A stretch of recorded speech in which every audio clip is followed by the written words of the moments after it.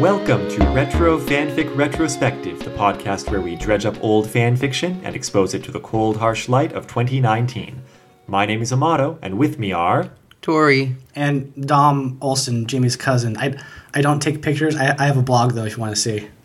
These days, probably Jimmy Olsen would just have a blog, right? Right. There'd be a new media consultant that they pulled on. Yeah. And there wouldn't be a newspaper to be hired to. It would be like a web zine. A webzine. Yeah. I remember... Whatever that means. That should be a thing. Well, it's like a web magazine is a web zine, right? Sure. I don't know. In Ultimate Spider-Man, instead of being a photographer, it is that Jameson hires Peter to run the website because he's a young person who knows computers and they don't have like a proper web person. That sounds like a 2000s thing. Yeah. That was a 2000 thing, yeah. There really was a market for like people who knew how to use computers or different programs on computers, and now everything is just, I don't know, user accessible, and everybody uses computers. Well, now everybody has to know it at some point, even the old people. Yeah. Well, by the way, I just want to apologize tonight for coming in late, looking exhausted and disheveled. Mm-hmm. I just had some other business I needed to take care of before I came here. Mm-hmm. Well, nothing important. I don't know if I trust you, but those glasses you're wearing sure are very interesting. So yeah, they're new glasses actually. Cool. Oh yeah. Just got them today. Wow, you look like a totally different person. My vision actually seems worse wearing these ones. I'm hoping it's an eye adjustment thing. Has that ever happened to you with new contacts or anything? That it seems worse at first? Like maybe you're still straining too much or something? Maybe. All my other glasses experiences from back when I used to buy new glasses was that I put them on and then everything seemed super weirdly sharp. And so maybe something's just wrong with these. I don't know. Oh, I hope not. They look very nice and hide your identity very well. I don't know. I've never had glasses, but I don't think that's because I don't need them, but that's because I don't have healthcare. Yeah, I don't have a lot of experience in the glasses area. I've heard a lot of people talk about it, though, and I feel like usually if you get a new prescription, it should be helping your eyes. But I can imagine that if your eyes are adjusted to your old prescription, maybe they need time to readjust. Apparently such a thing happens, but it's never happened to me before, so oh well. We have more serious business to talk about right now. Like... somebody else that wears glasses. Yeah, but doesn't need them, which I don't know. I don't know how I feel about that. Vanity glasses. Yeah. There's not even lenses in them. No one's noticed. Yeah, no one notices that they're just empty frames. I've been rewatching some Steven Universe. I just got... well, at first at the part and then past the part where Steven heals Connie's vision, and the first thing Connie does is pop the lenses out and just keeps wearing the glasses. Right. Mm-hmm. They don't bring it up till sometime later next season where, Connie's talking to their mom. It's like, you haven't noticed what's been going on with me. Have you noticed there's been no glass in these glasses for, a year? Yeah, it's actually pretty noticeable. But probably everyone in Superman land is just extremely unobservant. You know, I've always wondered, though, if, at the time... were non-prescription glasses. Now you can get fake glasses and they're just for fun. I mean, they're real glasses, but they're not. Right. Okay. Non-medical. Yeah, you get fashion glasses now. That wasn't really a thing. They're recreational, not prescription. Yeah. So is Superman's vision just such that he can see through any lens and just see fine? With the prescription on the glasses just not matter? I mean, if you can see through a wall, then yeah, you can see through a lens. Totally. I would assume. So he's kind of always using his X-ray vision to see through his... Superman doesn't wear glasses. Why are we talking so much about Superman, Amato? Well, we have a Lois and Clark fanfic. That is the 1990s live-action show, Lois and Clark. Heck yeah. The Continuing Adventures of Superman? Was that the subtitle? Was that the subtitle? I think so. Or The New Adventures of Superman. Continuing... I think it was The New Adventures of Superman. Could be. Lois and Clark, The New Adventures. The New Adventures of Superman, yeah. Okay, great. Go my memory. I used to watch this show. I think I used to watch this also with my mom, but I tried to talk with my mom about it, and they seemed confused. Well, old people. Yeah. I've definitely seen... Sorry, Tom's mom. I didn't mean that. I've definitely seen episodes of Lois and Clark. My vague impression is fine Clark, good Lois, poor special effects. Yeah. Aired from 1993 to 1997. Yes, and this fanfic is from 1995. Now, to get us off to a start about why this is very exciting, we're doing a Lois and Clark fanfic because I was so impressed with a database. Okay. Yeah, the website. Yeah, that's the nerdiest thing I've heard since a podcast about old fan fiction. Well, I mean, this website, Lois and Clark Fanfic Archive, which is also a really boring name for a fanfic site, sorry. They maintain a incredibly excellent, database of all the fanfics in the archive that is extremely searchable, and they have it in multiple formats, and it's just the user-friendliest thing I've ever seen. And I think I mentioned this last week, but it made it so easy for me to find something short and award-winning, and that's pretty much my criteria. But speaking of award-winnings, this won a Kurth Award, which, if you remember, the fanfic is the name of a fictitious, journalism award in the universe of Lois and Clark. Oh. So it's the name for the awards for the fanfics. And it won, this is a 1995 fanfic, it won a 1998 Kurth Award. Can you guess why? No. No, it was the first year of the Kurth Awards. Oh. Which means that for that 1 year, they went back and just did everything that the fan community had produced and judged all of that. So I thought going into this, these must be like the real good stuff, right? I don't think that's how you should do a retroactive award system. You should have awards for each new year and then like honorable mentions to past years or something. I think that's how the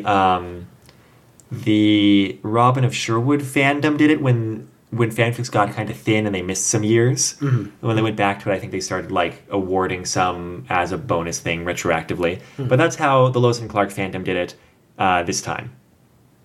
And this won Best Dramatic Story. Other categories included Best Comedy, Best Tearjerker, Best Fanboy Story. I don't know what that means. Yeah, what would that mean? It sounds like a story that's only to make fans happy about fan stuff that fans care about. Maybe. Yeah, Fans. I'm wondering if, usually when you say like fanboy or fangirl, a lot of times that involves like a character that you think is attractive. Am I right about that? I think it's just, not in this context. I think it's just Okay. something you're overly excited about. Right. I don't know. I was just trying to make sense of it. There was also Best Alt Story, that would be like alternate universe. Best Revelation, Lois, which I guess is a category of stories about people finding out that Clark is Superman. Best Revelation Others, so people other than Lois finding out that Clark is Superman. Best Wedding Story.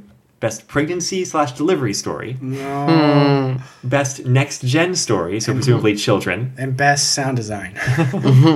Best Alternate Beginnings, Best Rewrite, Best Early Years Story, Best Series Continuation, Best Fifth Season Update. It's just interesting seeing this and seeing the categories of fan fiction that a given fandom was writing.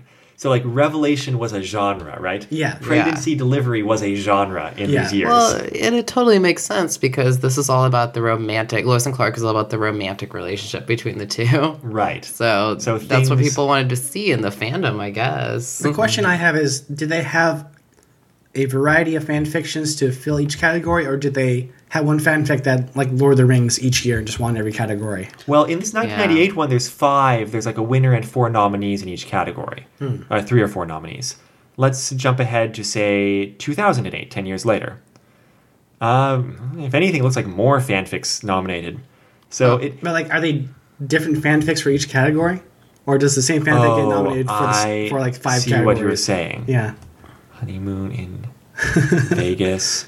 It looks like, because a lot of them are genres, there's not much overlap.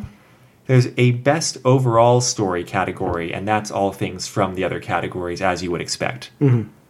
But no, it seems fairly demarcated.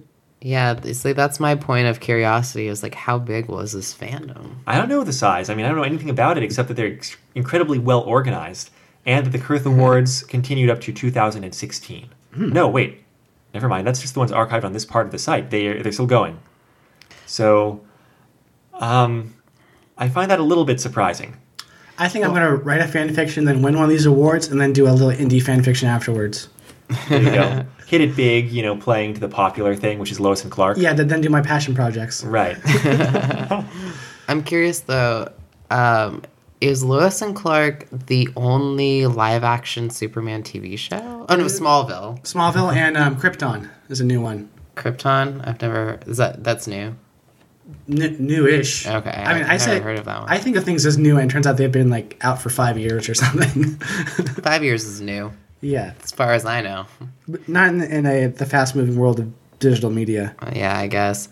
Well, anyway, my point being is that It's also predated by The Adventures of Superman, which is from the 50s. oh yeah, of course. And if that fandom is still producing a lot of fanfics, then I will be very impressed. Yeah, okay. Yeah, I was just trying to discover what the big appeal is. I mean, the romance between Lois and Clark is not something you would think would be a huge cultural draw because it's not a great romance per se. It's Superman and Lois. There's some mystery and intrigue in that relationship, and it's an interesting story. But it's not I don't know, to me, an epic romance because the story of Superman is more about him being Superman. By the way, Krypton started in March 2018. Apparently ended August 2019. I can't believe I've never even heard of that. It was on Sci-Fi. Okay, well, we'll do some fanfics from that in about 15 to 20 years, okay? Yeah, totally. We'll still be doing this podcast when we're 50. Look, we need to get through all the retro fan fiction. All of it. But with our definition of fan fiction, that could be a majority of the world's literature before this. I mean, we'll keep busy. Burn. Well, speaking of that, we should probably get started in discussing Love Beyond All Measure. Once again, it is 20,000 words. It's not that long. And it won Best Dramatic Story for that whole category of years. My main regret in doing this is that apparently the sequel to this fanfic has some good Lex. And this fanfic has 0 Lex. No Lex. No Lex. When you're which is reading the worst kind of Lex. When you're reading a Superman fan fiction, how much Lex would you like, usually? I would like 1/4 Lex. I'd be okay with no Lex, I think. Lex isn't the interesting part about Superman, but also I don't think there's an interesting part about Superman.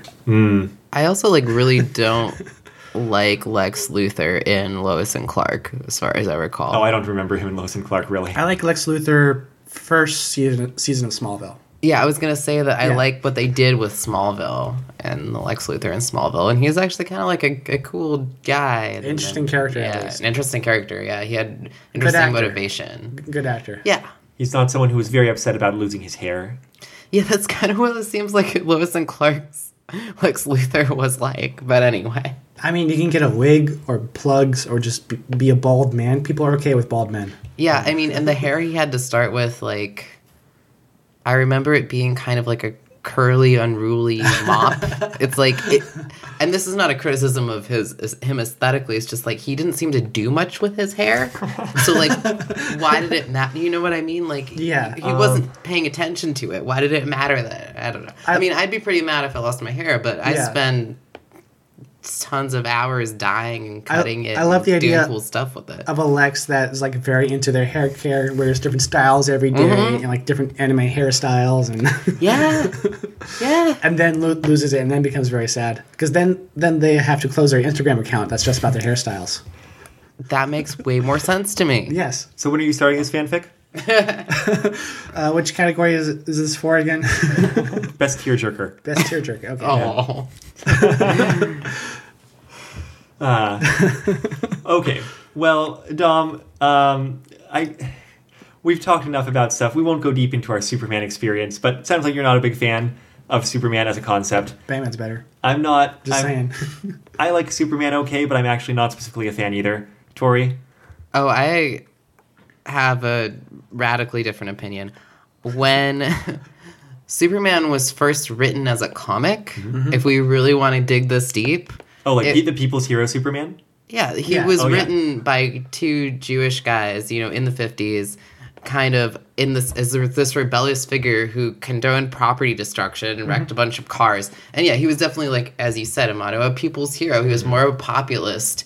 And the Superman nowadays, not so much that figure. But Golden Age comics Superman, I loved that story. And I think it started off and kicked off a whole era of comics, really. Like, Superman was huge, and his influence is huge. It's just kind of what he's turned into is the symbol of Status America. quo, stasis. America, Yeah, because he was anti-status quo to begin with. Right. And I loved his, and he couldn't fly, he could just jump really high, and they've given him more and more powers, and it's just become kind of a bloated concept. It's like, weird because, Superman's just exploding, you know? It was created originally as like a Judeo-Christian like super person, and then eventually it evolved into like the Judeo-Christian God character, pretty much. Yeah. So most of my problems with like the concept of Judeo-Christian gods, my same issues with Superman as a character. It's either they're all powerful and they can do anything and that's boring, or they're just a person that can do some things and that's also boring. I We don't agree. like reading about people here. No. I do think that there have been many amazing Superman stories, but it's just kind of regrettable that what started out as a pretty interesting character, like an alien raised on Earth by two like nice, loving parents who was a hero for the people, turned into something that was just like sort of like Captain America mixed with God thing. I don't know. Yeah. All right. Well, in the fanfic, here's how it starts off. Clark's visiting his family back in Smallville. He's on vacation. And it's like not even a holiday vacation. It's just like he's taking a week off. Because, you know, I guess you can do that sometimes as a adult person. I wouldn't know because I can take a day off anytime I want. I just don't get paid. But, you know, he's hanging out with his parents. And his parents are cool. They're kind of a little bit boring also in this fanfic. I feel like that's from the show. Yeah? Yeah, I don't remember seeing his parents in the show. Like, I remember in Smallville they did more with his folks because he lived with his folks. Right. I watched like the first 5 minutes of an episode of Lois and Clark, which included the intro. And the intro includes both of the parents in bed on the phone, presumably talking to Clark. Okay. So Clark would call them on the phone and talk to them about the moral issues. The Fair main enough. thing is they're supportive parents, Yeah. which is sweet. But yeah, they seem a little one-dimensional. Well, I have a couple problems with this kind of opening. And one is that it actually kind of starts off with a whole lot of narration. And it's kind of a lot of telling. It's like it tells us about, you know, what Clark's doing. He's on vacation. He's been doing this. It's okay. It just kind of goes on for a really long time. He's like, oh, this is how he feels about Lois. This is where the relationship is at. This is what he's thinking about it. This is what Lois has been doing. And here's where I start to really have a problem. It's like Clark thinking about the interesting things Lois has been doing lately. That's how they lead into the plot of this fanfic. Like, here's how they lead into it. She'd been very busy while he was away. Following up on a tip from one of her myriad sources, she had managed to come across and expose a scandal involving one of Metropolis's major brokerage houses. The articles she had written had revealed the whole sordid mess. Several top executives and a few minor ones had been arrested. And so on and so on. Lois, defrauding, he was reading the articles about it. It just kind of, right, the talks about the CEO, Clement Whitehurst, who was like skipped out on the law because he was exposed in like all of his scandals. And it's like, I'd kind of have liked to see Lois doing some of these things if it's going to be relevant to the plot, which it is. That should have been the story, right? It starts off with this, then Clark Right. goes on vacation, then Yes. the action happens. And then the climax. Totally forgot that the character of Whitehurst was even mentioned at the beginning here because, yeah, it blows by. Yeah. I kind of was like into the opening to start with, like, oh yeah, a good reminder of where we're at in Lois and Clark, and like, but you're right. When it goes yeah. into that, it's like, Right, that part's Whoa. okay. It's setting us up. Yeah. But then this just... it's like it's just like dumping exposition from Clark's thoughts, which is especially bizarre because Whitehurst becomes relevant, but Clark has no reason to think that he's relevant at all. The way they talked about this, I had kind of assumed this was something that was happening in the show that they didn't go over because people would already know about it if they're following the show. I don't think that's the case. Yeah, it's weirder that it's just a fanfic internal thing than why wasn't it a story? Right. And, you know, seeing it, like, at least seeing that exposition dump in Lois's head would at least been slightly better. Yeah, Like- it's almost as if they were just like a part of the story the author didn't want to write. Yeah, and so they tried they to wanted to sum get it up the- really quick. to get to the action. That's exactly how it feels. And the funny part is that the action is, it's not gotten to super quickly, but It's like over half the fanfic or something before something Yeah. happens, right? Right. And here's what's taking up a lot of that other first half of the fanfic. And it felt very strange going into this because just a few weeks ago we did Just a Face on a Train, in which a large part of it is Peter angsting over the fact that he cannot save everybody, and, maybe he could have if he'd done better, but he didn't, and some people died. And Clark has that same character beat. Mm-hmm. And, his parents are the ones helping him through it. But it's less interesting in this one than in Just a Face on a Train. Because he doesn't even work through it. He thinks about it, then he gets some comfort, but that's still obviously not enough because Clark's still unhappy with what happened. And then then the action happens, then we forget about that beat altogether. That's right. And I think there's another few things to say comparing those two. If people listen to Just a Face on a Train, which you should, because you should listen to every episode, whether or not you know anything about the source material. That's what we recommend on this podcast. Yes, our imaginary advertisers would love that. Also, leave comments and reviews. Anyway, comparing those two. In that fanfic, the beat of feeling guilty over not being able to save someone is the defining Spider-Man character beat. Mm-hmm. So that's good. I mean, it's like very personal to the character of Peter Parker. But then also, we didn't experience that beat from Peter Parker's perspective.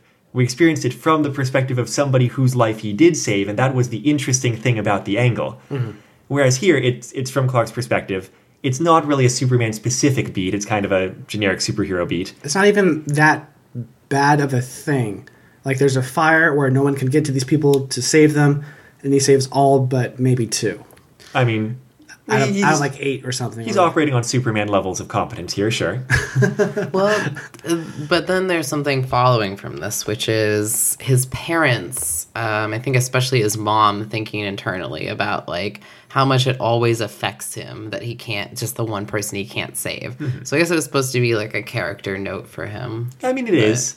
It's just not done in the most interesting way or way that is relevant later on. Yeah, and I think after reading Face on a Train, I expected more from this note than was there. I did appreciate the attempt to, like, show the love from the parents and the understanding of Clark. But yeah, it's a good point that, like, this is all stuff we have from the source pretty much, and there's an element of redundancy, I guess. Mm-hmm. Anything else happen while he's kind of hanging out with his family? Stuff happens with Lois. Right. Yeah, I just meant before we move over to Lois from Clark. There's little details like they have Clark help around the farm, but don't do too much because then people will notice. Right. Which is a fun Superman convention. Yeah, it's like they have to take all afternoon pulling out a stump. And, that's cool because it's mostly just a chance for him and his dad to hang out. But it's also the Superman problem of like, morally, how much should they help out? Right. Because it's like, if this is a stump nobody else knew about and they still took all day to take it out, then isn't Superman being a bit of a jerk by not just fixing the problem instantly? Yeah. That's a good point. His dad's getting up there in years. Yeah. Yeah. Right? And I guess the only other thing that's really going on in this scene is, like, how much Clark's mom wants him to have a girlfriend. Right, but she knows about Lois. She's like, I hope those two work out. Yeah. Mm-hmm. Yeah, it's just, it's so wholesome. Yeah, it's really wholesome. It's like, even Clark has a moment where he's like, oh, I really appreciate my parents raising me and they didn't have anyone to turn to for support in, like, raising an alien superpowered baby, but they did a great job. And then, he calls and checks in with Lois and they make a date, which becomes plot relevant. Yeah. Yeah, to go out for dinner. But I think that's the kind of plot relevance that happens in Lois and Clark, the show. Sure. No. Yeah. Yeah, that's fair. Yeah, and that's like, are they trying to write, with like the concept of Lois and Clark, the show, are they trying to write a romance comedy or a superhero show? Well, the tension with Superman and the Lois and Clark relationship is her not knowing that he's Superman. Yeah. Though I think later in the show she does know that he's Superman. So I don't know what they do then. Well, then they do a lot more external conflicts, as I recall, like the red kryptonite, bringing in different types of kryptonite and doing more superhero-y things, and then things that, like, threaten to tear apart their relationship, such as Actually, one of the episodes I remember is when he gets the red kryptonite and he turns evil and he says mean things to Lois. And it's like a conflict because of their relationship. Anyway, yeah, those are the kind of the tearing points, which actually kind of makes sense. Like, Lois might love him and he might love her, but she has to consider whether it's worth it to be in a relationship with someone when, if people know their relationship, they're going to keep threatening her life. Yeah. And, like, crazy-ass things are going to keep happening, Which is also something they came up with, they talked about on Faces on a Train. Right. Or it's a normal superhero angle, right? Yes. Yeah. But it's important that, I think it's cool that they explore it, honestly. And, like, the interesting thing about this show as opposed to other Superman media, or as they talk about in Kill Bill Volume 2, is that in other Superman media, Superman seems like the main personality, and Clark's just the disguise.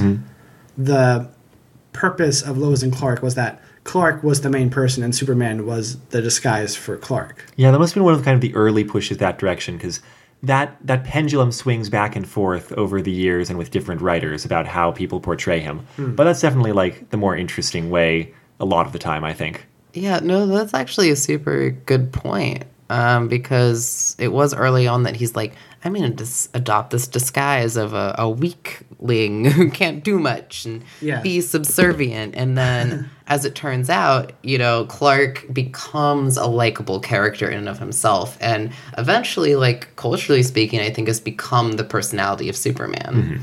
It's kind of just like a nice guy. Right, Yeah. Superman. Which is cool. Superman is a Kansas farm boy. That's like that's who Superman is. Because Right. he is. Right. Like, that's how he was raised. So of course he is, So the order got a little bit mixed up. He has the conversation with Lois, and then they make the date. And then, while going on patrol as Superman at night, there's that whole fire and such, and he exhausts himself trying to save all of them.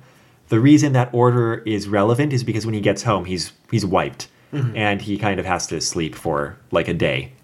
He has weird sleep cycles apparently when he's really pushing himself physically. I like how they mentioned that when Clark sleeps and it's really exhausted, that they float sometimes when they're sleeping. It's a cute detail, yeah.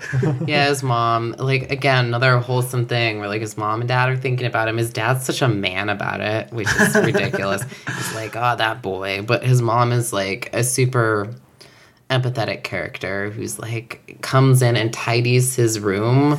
Like, she tries to wake him up and knows that he's actually sleeping because she knows that he will, overtire himself and won't awaken unless he's ready to wake up. And she'll, like, tidy his room while he's, like, floating in his sleep. it's really cute. It's really friggin' wholesome. There's also that scene just after he gets back where, like, his suit is covered with, like, chemicals and, tar from this thing that happened, and he's trying to clean it, and she wants to help, and he's like, no, stay away, because it might hurt you. And, like, he has to clean his own suit with heat vision and such. Yeah, and in the kitchen sink, too. In the kitchen sink, right. Well, you clean the kitchen sink with heat vision. Right. Yeah. Heat vision can do everything.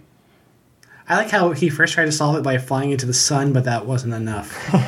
And then for some reason... Swim through the ocean. Yeah. Just do one lap around the world.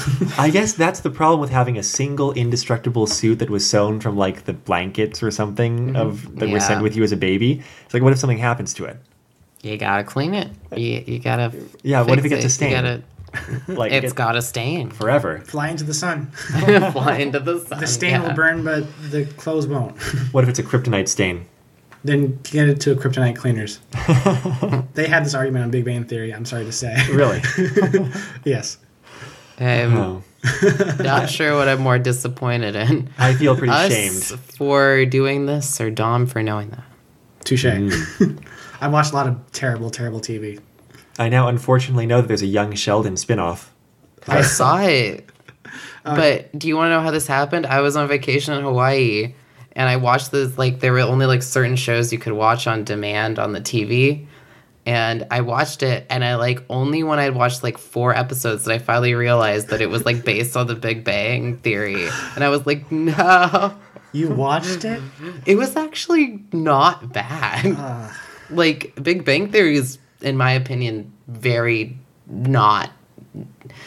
I don't want to say it's bad because then if anybody likes Big Bang Theory, they're gonna be mad at me. But it's No, really you- actually fucking terrible. You can say it's bad. It's the it's Sheldon terrible. show was actually all right. Yeah, It was like kind of cute. you can say Big Bang Theory is bad because their comedy is based on look what those stupid smart people do, not on anything actual.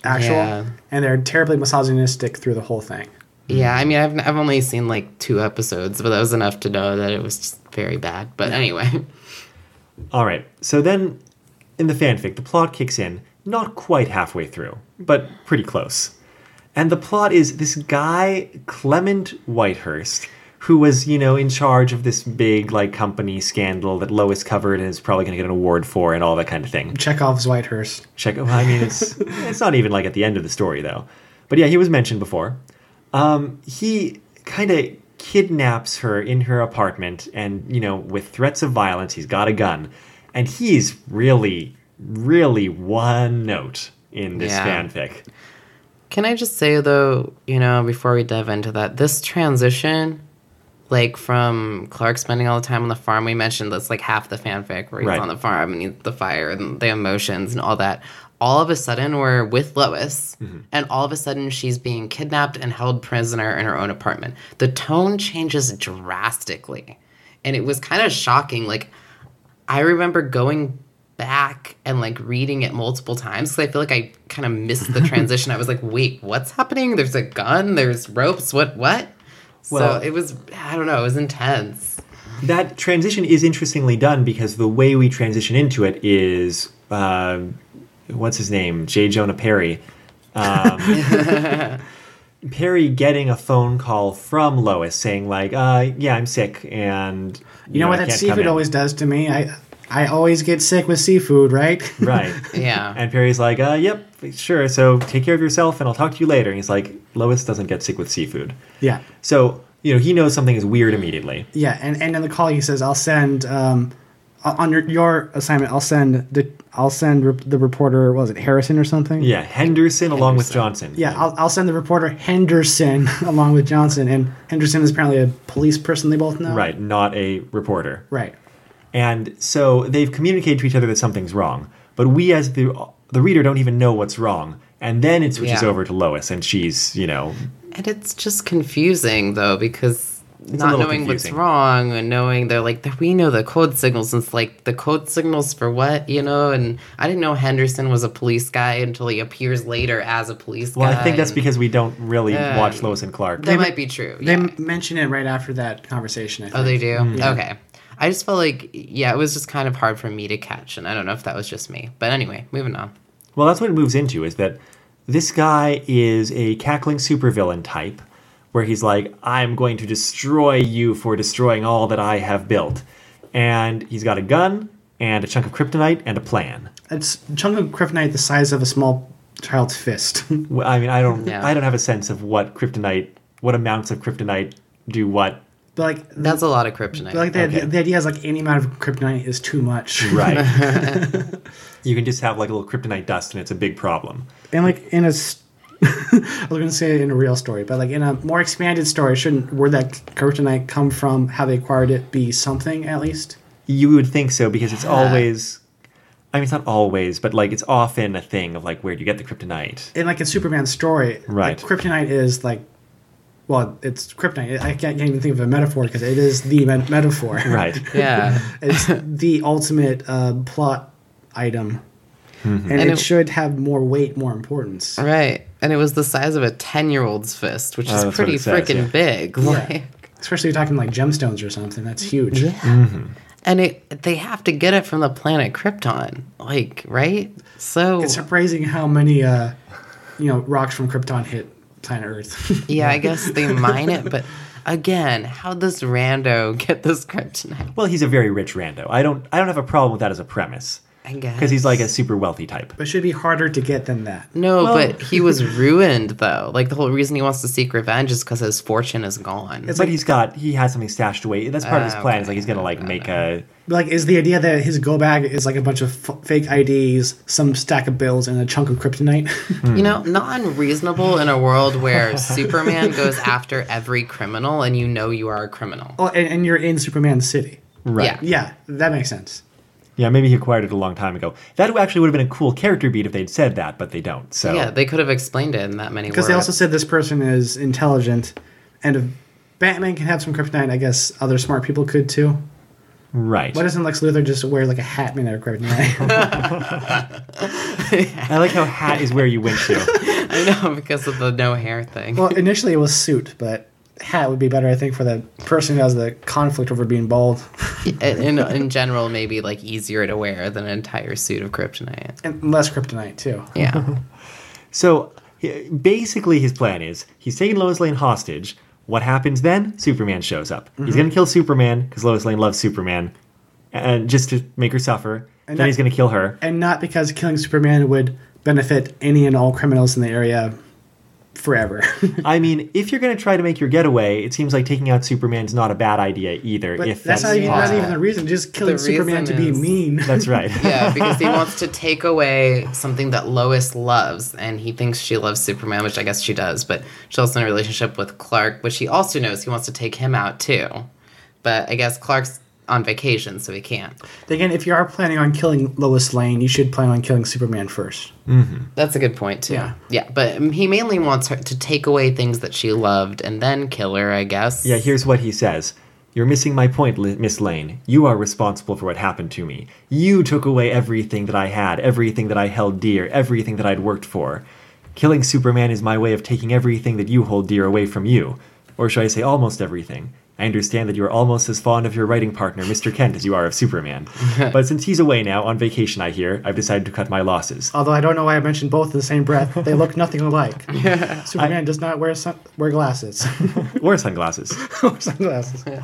I have a couple of other people that I also need to repay, and then I'll be clean away, spending the money that I have salted away.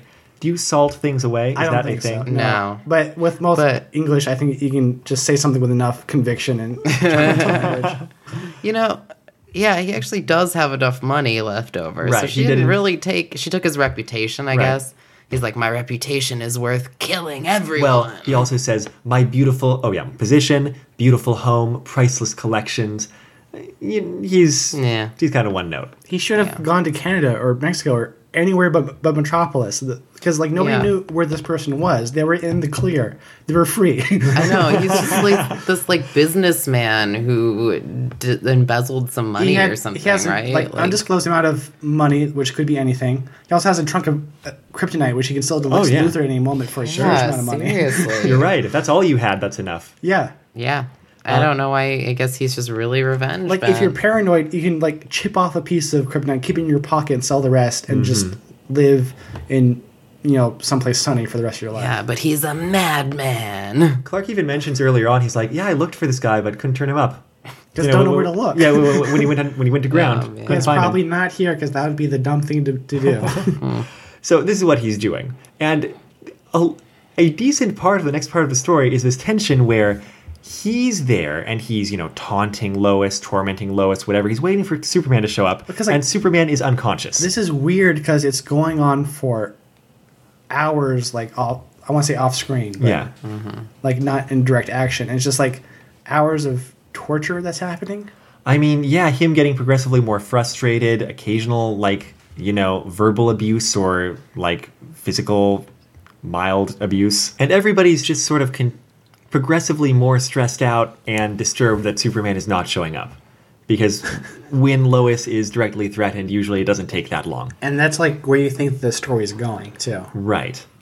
Like that Superman might not show up at all. No, that Superman's going to show up at some point. Then all this drama's going to pop off. Right. But he doesn't in the end. I mean, is there anything we want to say about that, tension part in the middle? The Lois being held by the criminal part. Yeah.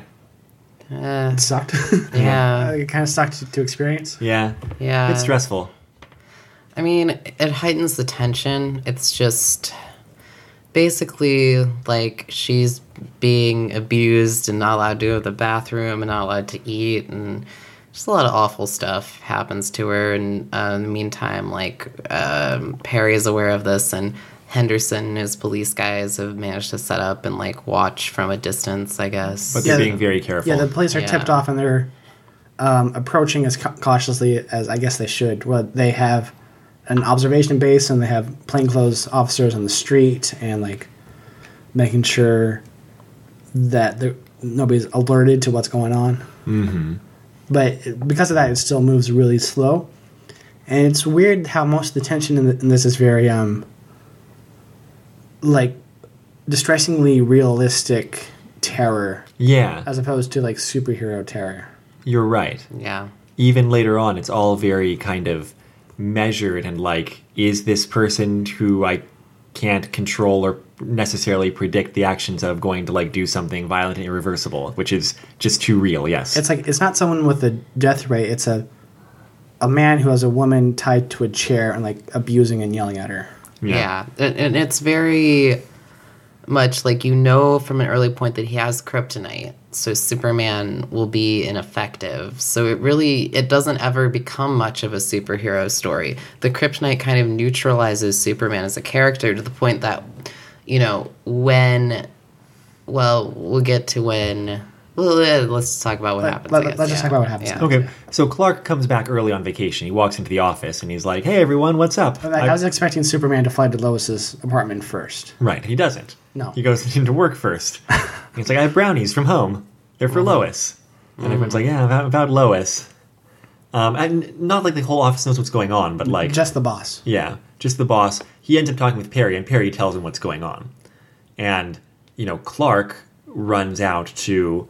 to the scene, like he can't be talked out of it, right? But he goes and he checks in with Henderson and like the police officers that are there, and they have the room tapped also. How are they listening in on the? They've done phone calls, but Yeah, they have some method for surveillance. They just have surveillance equipment They have set up. surveillance equipment. I'm imagining one of those like guns with the clear plastic cup on the side that's like you can hear sound from far away. Probably. the gun phone. There's a word for it, I swear. But they just have some people pointing at the room that they can hear. And what that means is that he even knows that there's kryptonite up there. Yeah. Like that's not... And like that tension is immediately like removed. Well, the tension of the kryptonite's not totally removed. Well, the tension of the kryptonite surprise, which is what they implied before. It was like Superman's going to fly in, be kryptonited, and that was be a surprise, and then kill Superman. And like that's what you keep on expecting to happen. Right. Or to almost happen or whatever. Or to be resolved before you get there. And they do neither. Yeah, but Right. Clark knows about the kryptonite. So he just walks into the kryptonite. He does, because he's like, oh, I have a plan for us to get her out of there, which is that he like calls, leaves a message on the phone being like, hey, like we have that date tonight. I'm going to like come by and see how you're doing. And because he's not yet ready to give up on the Superman plan, you know, this, what's his name? Whitehurst Clement. decides to kind of play it out because he thinks that, you know, he'll tell Lois, just like, don't tip him off, or like, I'll kill both of you, or whatever. And he doesn't think that Clark knows that this is the situation. So Clark gets all the way up to the door, knocks on the door, opens the door, Lois opens the door, and Clark just like shoves her out of the way and like, you know, gets her out of the hall. He kisses her, and as he's kissing her, he picks her up, turns her around, and then he's the one inside, and he's like, Lois, run. And so she runs. And he's like knocked out and tied up or It's whatever. a bad plan. Yeah. It's not a a good terrible plan. plan. And I especially don't agree with the point that Lois would start running at this point, like, because she knows she's leaving Clark in danger. Yeah. Because like, I mean, she's pretty worn down at this point, admittedly. Mm-hmm. this wasn't even the original plan that Clark had agreed on with the police. No. I don't even yeah. think that plan was a very good plan. Because that plan was to open the door, grab Lois, drag her out into the hallway. That seems like a better plan. It's a better plan. It's not a good plan. No. No. But it's better than just, like, leave himself in the room. Yeah. Yeah. Well, I really don't think that, honestly, like, why would the police allow this random civilian to, like, walk into this situation and do this? Yeah, like, from a police yeah. perspective, it's not any better to have put another civilian into danger. Or it Right. should have been They were like- Clark opening the door and a SWAT team on both sides of the door. Sure, Like, yeah. you pull Lois out, Why not? SWAT team moves in. That's it. And that's a good plan, because they don't have any information that Whitehurst is so into revenge that he is going to take it at the expense of his own life, or, like, whatever. They're also tapping that room. They have surveillance, so they know there's nobody else in the room, and they've Right. also cleared all the surrounding areas. You're right. Yeah. So, in other words, it's a not a good terrible plan, plan. and it goes badly. So should have Clark open the door, pull Lois out, smoke grenade, people with gas masks come in with like beanbag guns and take them out. Yeah. Yeah, and that's how the fanfic ends.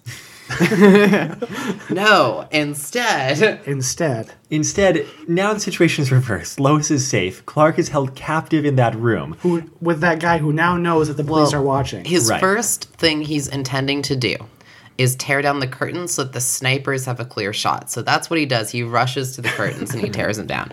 But of course, Whitehurst is on him, and Whitehurst has the kryptonite in his pocket. So he's getting the kryptonite. He's getting the full force of it. And somehow it still manages to be that, like, they're in a fist fight and Clark gets hit in the head, and Whitehurst still interprets, like, all of his pain and, like, inaction as just being, you know... Concussion. Like, a concussion or whatever happens. Well, it's very convenient. That's what I like about the tension in this next scene when he's held captive, is that a lot of the tension is where Whitehurst is physically in relation to him. Because, like, Whitehurst will walk, like, 2 yards away and, like, look out the window, and, you know, Clark will be like, oh, like, I can move a little bit, like, maybe I can try to get out of this. And then, like, Whitehurst will turn around and, like, take a few steps towards him, and it's like, oh... And just being closer to the kryptonite is physically painful. Right. And that's actually kind of, I'm not going to say fun, it's like kind of engaging, an engaging source of tension, because Whitehurst doesn't have any clue that this has any, that he has having any effect on Clark's health. And if Clark knows, at this point, I imagine Clark has some encounter with kryptonite. Mm-hmm. If Clark knows this is how they respond to kryptonite, then why is their plan to get in the same room? I know, and here's the funniest part to me, actually, is he is given a bulletproof vest, which is good, because when he's near kryptonite, he actually is vulnerable to bullets. Right. But Yeah. at one point he thinks, I wish this bulletproof vest was lead-lined, because that would protect him from the kryptonite, and it's not. And I'm just thinking my whole time, I'm like, why is your super suit not lead-lined? Like, why did you not put on something with lead? You knew you were walking into a kryptonite situation, and all you did was put on the Kevlar that the police gave you.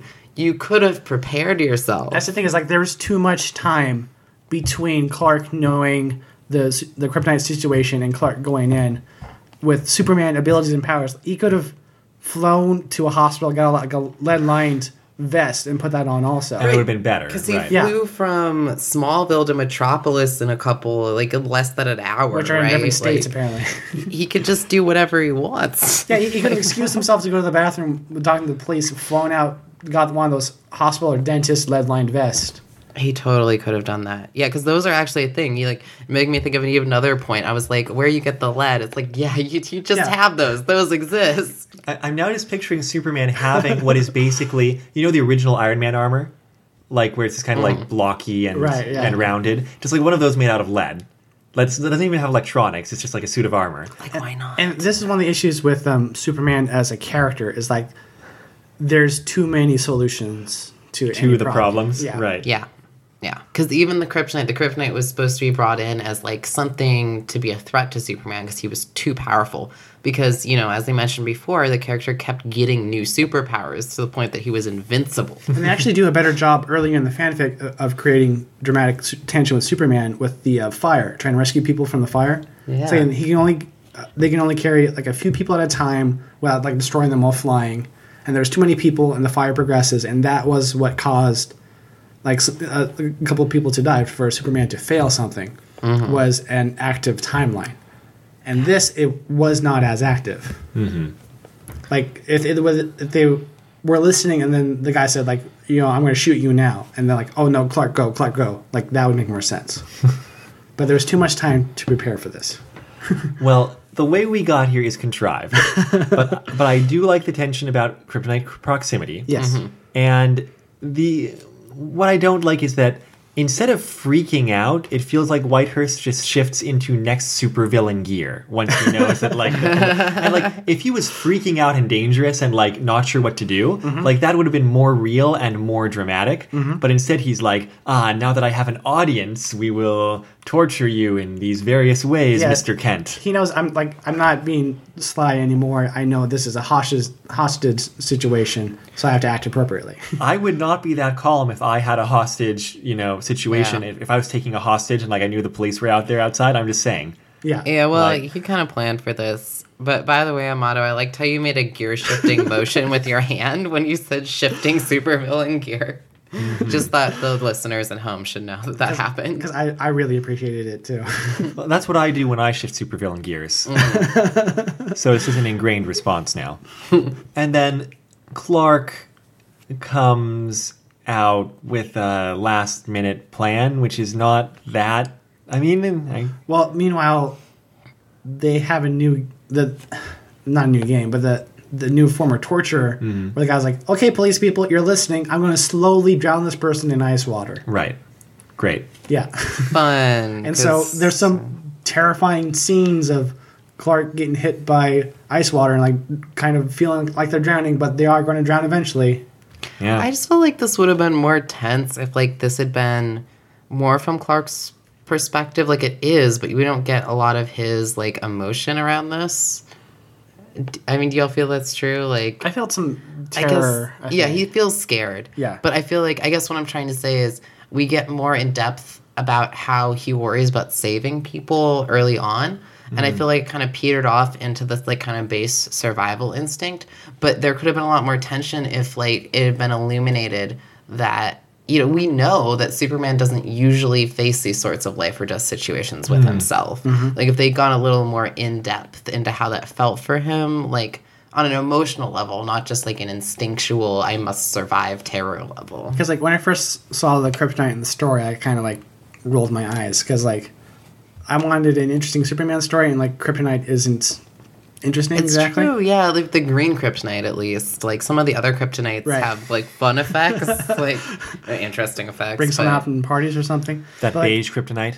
Yeah, that's a real wild Need one. more of that. It's deceptive because it's beige, but like, really, if you do it have makes Kryp- party Superman. If you do have Kryptonite in a Superman story, and you're talking from Superman's perspective, then it should be horrible and terrifying. Yeah, that'd actually be interesting if the direction had been him as a savior of people and dealing with that emotionally in the first part, and him being totally at the mercy of other people saving him and like being in that state of fear and hope and anticipation. Yeah. Like in the second part. But instead he's still together enough, he's like, well, maybe I can make this guy lose control Look, just for a moment this and make isn't- the opening. This isn't as interesting because this Superman, or this Clark really, is more human than the other Superman. So like this Clark still gets bruised and like concerned and like distraught, but this was like godlike Superman, and they got stripped of the powers, and they do that thing they do in shows sometimes where like something's so powerful where they don't get hurt, and the first time they get hurt they freak out because they haven't felt pain in forever. Like that would be something. Yeah, but I guess in Lois and Clark's encountered kryptonite a number of times. Yeah. So I guess it's not super surprising. It's just, yeah, I feel like there should have been, more emotion in this. Because otherwise it's just, and like action, tension, suspense thing, I guess. Yeah, I mean, it's supposed to be, it's a Best Dramatic Story award, right? It's a suspense story for sure. That's what it because, is. but At I don't this point. see what the Superman angle adds to the story. yeah, You're right. I agree with that. And I also don't see exactly what's dramatic about it. Like, I feel like it's suspense. It's suspense. But Yeah. drama involves more character. moments. I mean, I think they were folding things under drama. Like, it's definitely what you would call a suspense story. Right. And he has a plan. He's like, oh, maybe I can make an opening for people by, like, riling up Whitehurst. But I did not really understand what the plan was. The plan was to make Whitehurst forget about the open windows. Okay, and I guess he does At by least that- taunting him and being like, you're a failure at revenge, Yeah. too, you failure fail. At least that's what I've inferred and guessed. That there's no, they don't say it. They just have Clark say a bunch of things that gets this guy angry, and then a shot happens. Yeah. They don't Suddenly mention- a shot rang out. Yeah, they don't mention Whitehurst getting too close to the windows, or Clark moving so Whitehurst has to move, or any other action. Yeah, I felt like I missed something when I read it. Yeah. I think you're right, that's all it was, but like it just Yeah. wasn't totally conveyed. It was like sort of like the author got bored with what was happening and was like, all right, now let's resolve it in the way that it always could have been resolved, which is Whitehurst getting taken out by the snipers, right? Is that what Yeah. happens? Yeah. That's right. Yeah, I guess so. I don't know. It happened very rapidly. I mean, I read this, but I read it twice. I reread it. I actually maybe even 3 times. It just kind of was, I don't know, difficult to understand. There's a moment of tension in the story with the shot ringing out about like, wait, did Whitehurst fire? Did the sniper fire? Did they both fire? Who fired first? But they find, they rush in EMTs and like they find Clark and he's still okay. And like they check him and he's like, oh, he's having difficulty breathing. He's having like all kinds of like spasms and such. And, they take him out of there, and once they start treating him out of the room, they're like, oh, good, he's making a good recovery. 'Cause, like, and it's just another kryptonite thing. I'm sorry to backtrack a little bit, but Oh, talk sure. about that instance. It's the Clark's making the bad guy angry. Then Clark saw the gun pointed right at him, and he turned away. I'm sorry, Mom, Dad. I didn't mean for this to happen. Lois, I love you. He heard the shot and saw the flash. And even through his shut eyes, he felt an impact. He couldn't breathe. There was something warm and wet all around his face. Lois. His last coherent thought was that it hadn't hurt as much as he thought it would. And like that's kind of as much as they tell you about what happened. Yeah, I mean, And then next the is, warm thing is Whitehurst's blood? I don't know. And then the next part is a thing about Lois and Henderson thinking about this in an even more passive voice, where they still don't even talk about what happened. They just talk about being surprised. Yeah. And then they burst in and everything's okay. It's strange in a story where spatial positioning was very important a little while ago, that now we don't really get it. Or like a sense of exactly what went down there. That's like part of what I was gonna say too, is like it's like we shift from being totally inside or totally like focused on this suspense and drama to all of a sudden being in Clark's feelings for other people, which I feel like we should have been in before. And so the positioning element is all of a sudden taken away, and we shift back into Clark's head. And I feel like it would have been better to shift into Clark's head earlier and have this be a moment where things were explicitly explained. It's, you know what I mean? Anyway, Clark turns out to be okay. They don't kill Clark, no. No, and we don't need 4 more Clarks coming back to take his role, which is what would happen if you killed him. I don't know what this reference is. This is Death of Superman reference. It was just the biggest comic book event of the 90s. I'll take your word for it. And Superboy. Was Steel. that written by Michael Bendis? 90s, not 2000s. Other than I don't know. I think that's when I started to check into comic books. You don't remember when Superman died? Which time? Because I read that other one where Superman died, and then this guy was so powerful he traveled back in time, killing Superman over and over again. Okay, fair enough. Anyway, the point is we've got some falling action. Lois is kind of, hecka traumatized, at least in the short term, and needs physical comfort and stuff. Clark spent a long time getting better. Yes, though he does get better a lot quicker than paramedics might expect him to. Long time for Superman. Right. And they sort of reaffirm that each other are very important to each other, which is a very Lois and Clark, beat, I'm sure. Sure. Yeah. Anything else at the end there? Yeah, I feel like there should be some more because... Lois goes over to Clark's apartment for the night. Yeah. And they sleep. Mm-hmm. I think that's it. The last line is, he lay like that for a long time, listening to her breathing as it got deeper and longer, feeling her body relax heavily against his, knowing that they were together and that she was safe. The end. Yeah. Yeah. Well, I feel like the author was going for something with that, and it was a note on their relationship and deepening Clark's role in Lois's life.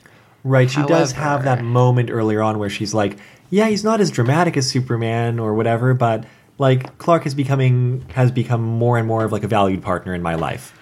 Yeah, and that's what I appreciate about the fanfic is that at no point did Clark have to be Superman in order for this story to happen. He was Superman. He's always Superman. But everybody saw him as Clark, and there were always reasonable excuses for because the kryptonite existed. Instead of being the Chekhov's gun, it was actually just a catalyst for Clark to appear as a normal man who saved the day.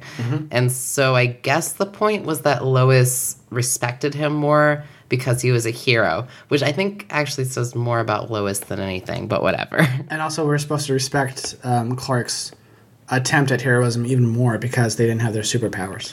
Yes. Yeah. And I mean, but it's not unexpected that Superman would do this sort of thing. That is Superman. I just feel almost like the author did try to treat it as Clark as a separate character almost and build up his reputation as the Clark character. Yeah, I kind of feel like there's good bones in this. We could got it and remodel it into something good. Oh, I agree. I mean, if we gave Lois more action, like instead of just burying her initial plot action in like a couple paragraphs of narration. The story starts with the Whitehurst report. Right. We don't need to go through the blow by blow of the investigation because that's not the interesting part. Just the result of it and Lois being competent. Yeah. Right. And it's bad enough that they make her, such a victim through this, like, as she often is in Superman stories, but, like, so much so. And then she doesn't even get, like, an active role towards the end. She just gets to be rescued. I was expecting her to somehow result in Clark being rescued for the symmetry. Yeah. Like, Yeah, that'd be I was good. expecting him to come in and save her, and then her to figure out something to save him. Because, I wanted her to matter. And the thing is, like, all of the stuff that she did that mattered happened in the exposition. Right, exactly. The reason that Whitehurst was mad at her was obviously because she did some amazing journalism. But she's it was a badass all like, reporter, right. Yeah, because it was all like, but in this story, it's all Clark thinking Lois did this badass journalism. And then in the action of the story, Lois is just held prisoner. Okay, so quick rewrite. Yeah. They're at the scene. Clark pulls Lois out in the hall, closes the door, rushes for the drapes like any hero would. The bad guy catches Clark. They start fist fighting, and in the middle of the fight, before Clark gets shot, the bad guy gets shot by Lois, who's come inside and taken their gun from a closet or something and shot him. Yeah. Oh, yeah. I mean, that would be great. That works fine. Right.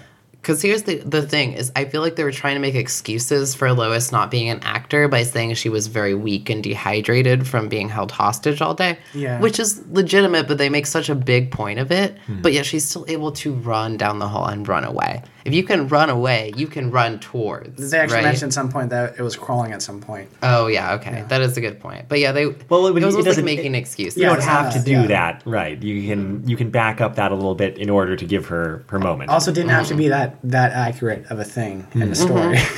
And I'm going to make another proposal. Clark hanging out with his parents, different story. Yes. I don't know what the actual plot arc would be in that story, but clearly the author has enough to say about it, and like it's cute enough, it's adorable, it's all heartwarming, that you could do some kind of like heartwarming story. Well, you spin off the Clark parents story into the Face on the Train story. Yeah. Right. Yeah, because this was all about, like, the whole thing with the fire happening and Superman not being able to save people and his parents coming to him to comfort him. It's actually, like, a side of Superman we don't get to see that often. Like, at least if we do, it's kind of in these superficial moments. So I actually feel like that was the more interesting part of the story. I would like to see more of that. Well, we've sort of naturally, instead of formally, talked about our complaints, and it seems like we're now moving into praise, which is that, Dom, you were saying good bones? There's good bones. It's a well-written story. The language is very well structured. It flows. It doesn't feel uncomfortable. It was the specifics that got me. Yeah. And I would add to that it's trying to be a suspense story. And when that was working, it worked well for me. Yeah. Both in the just like very uncomfortable, bad feeling parts of Lois being held captive, which, was supposed to be uncomfortable and bad feeling, and in the Kryptonite suspense, which I thought was a good idea and was also like interesting to read about, at least for a little while. It's just that with suspense, it's very particular on how things work Yes. with each other. And if that It messes is. up, then that causes, distractions, honestly. Right.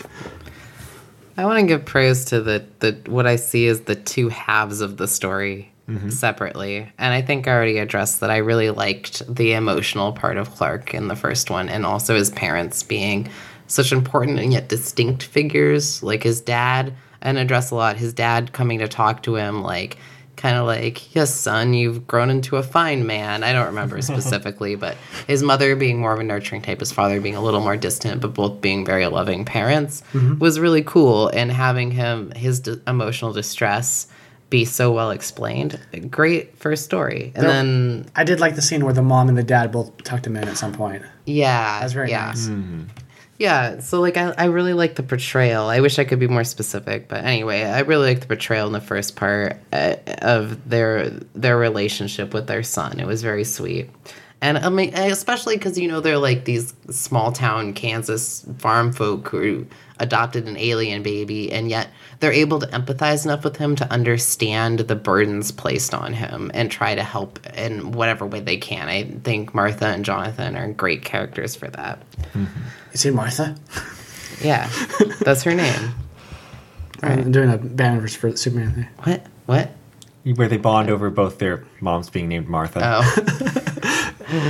Oh, yeah. I was too distracted by my own. Man, I watched that movie rambling. coming back from Japan, and I was angry at the time I'd wasted. I haven't watched it, so I've got one up on you. It's terrible. It's awful. I'm sorry for bringing it up. It's Well, okay. Anyway, yeah. So then my praise for the second part of the story is really, really good suspense. And that's about it. Yeah. Well, to balance out all of those fine, upstanding Midwestern values and, fatherly and motherly roles, we are going queerer next week. Oh. Yes, with and in fact, I've chosen this one to celebrate National Coming Out Day. We're reading a Sailor Moon fanfic, Distant, and an associated zine that the Multnomah County Library has a copy of, and therefore I had very accessible and was able to just check out, called Queer Sailor Moon Fanfiction Saved My Life, which is a very clickbait title for a zine, I've got to say. Yeah. You won't believe how queer Sailor Moon fanfiction... Number 9 will surprise you, yeah. So this is a double header, kind of. In that we're reading two things, yes. Neither of them... Yes. Only one of them is fan fiction, and the other one is a fan zine that is not fiction. It is fan non-fiction. It's fan fact. Fan fact. So we're branching out a little bit. Fan fiction, fan fact. But I'll refrain from changing the title of the podcast yet. We'll see how it goes. You can find a link to the story itself at bit.ly/rfrdistant. That's for next week, episode 56. As for this was episode 55 of Retro Fanfic Retrospective, Love Beyond All Measure. You just can't measure it. Was Not that the in. title? That's Yeah, the title. It kind of doesn't describe the story at all. No. Now that you mention it, Okay, let's brainstorm a better title. Yeah. Mr. Whitehall's Day Out. To be honest, though, I do feel like the author wanted to have a Lois and Clark love story. I just don't think they fully got there. well, that is officially the title of it. If you have a better one, let us know. Love in Spite of Torture. Love in spite of all torture. Some love, but mostly torture. Love in the Time of Cholera and Torture. Well, you can find the copy of it there at the Lois and Clark Fanfic Archive, the extremely well organized and databased Lois and Clark Fanfic Archive. Database. Living in the database. And our link to that one is bit.ly/rfrlove. We didn't have anything else called Love? Yes, before we this? did. We totally did. This came up last week. Because wasn't that link also Love? And the one I love is... That one was Toily, I believe. Oh, yeah, we totally brought this up last week. That's Yeah, why we I did. thought that. All right, excuse me. We can't get so recursive yet. Okay. The intro song for the podcast is The Weekly Fair off of the album Popey's Incredible Adventure by Komiku. The outro song is Run Against the Universe from the same album. You can find this album and other works by Komiku at loyaltyfreakmusic.com. You can find our website at retrofanficretrospective.podbean.com or bit.ly/retrofanfic. You can search there under, tags for different topics we've done. You can see all the other Lois and Clark fanfics we've done, which is 0. You can see the other American television-based series fanfics we've done. Which is non-zero. There should be a few more. Yeah. 4, Buffy, X-Files, Angel. 5, Could 6. be, yeah. Yeah. Yeah. Or you could go do the other superhero ones we've done, like the Spider-Man episode. I think that's it. Do I have to make a superhero tag? That's up to you, I guess. At this point, it's not I worth don't it. know. I don't know how the internet works. I have a Japanese animation tag. No. Well, if you have questions, comments, or thoughts about the episode, please contact us on Twitter at RetroFanfic, An email at retrofanficretrospective@gmail.com. Facebook at retrofanfic. I'm doing a different order today to mix it up. We've got Reddit at fanfic retrospective. And you can leave comments or reviews on Apple Podcasts or whatever service you use, and that would be very helpful to let people find us. I'm Amato. I'm Tori. I'm Dom. We're just 3 life forms raised on Earth, trying to be nice to each other.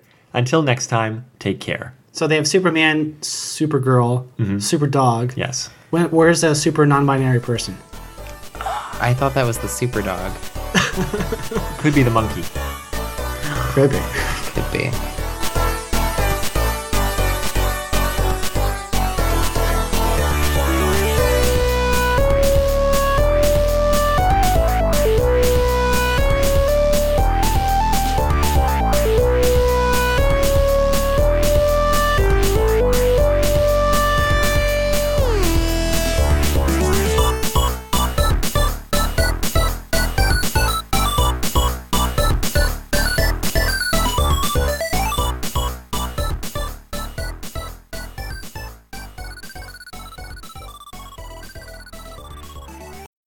I just keep on thinking of reflexive because I'm still learning some Spanish and French. That's also so just say. Reflexive, recursive.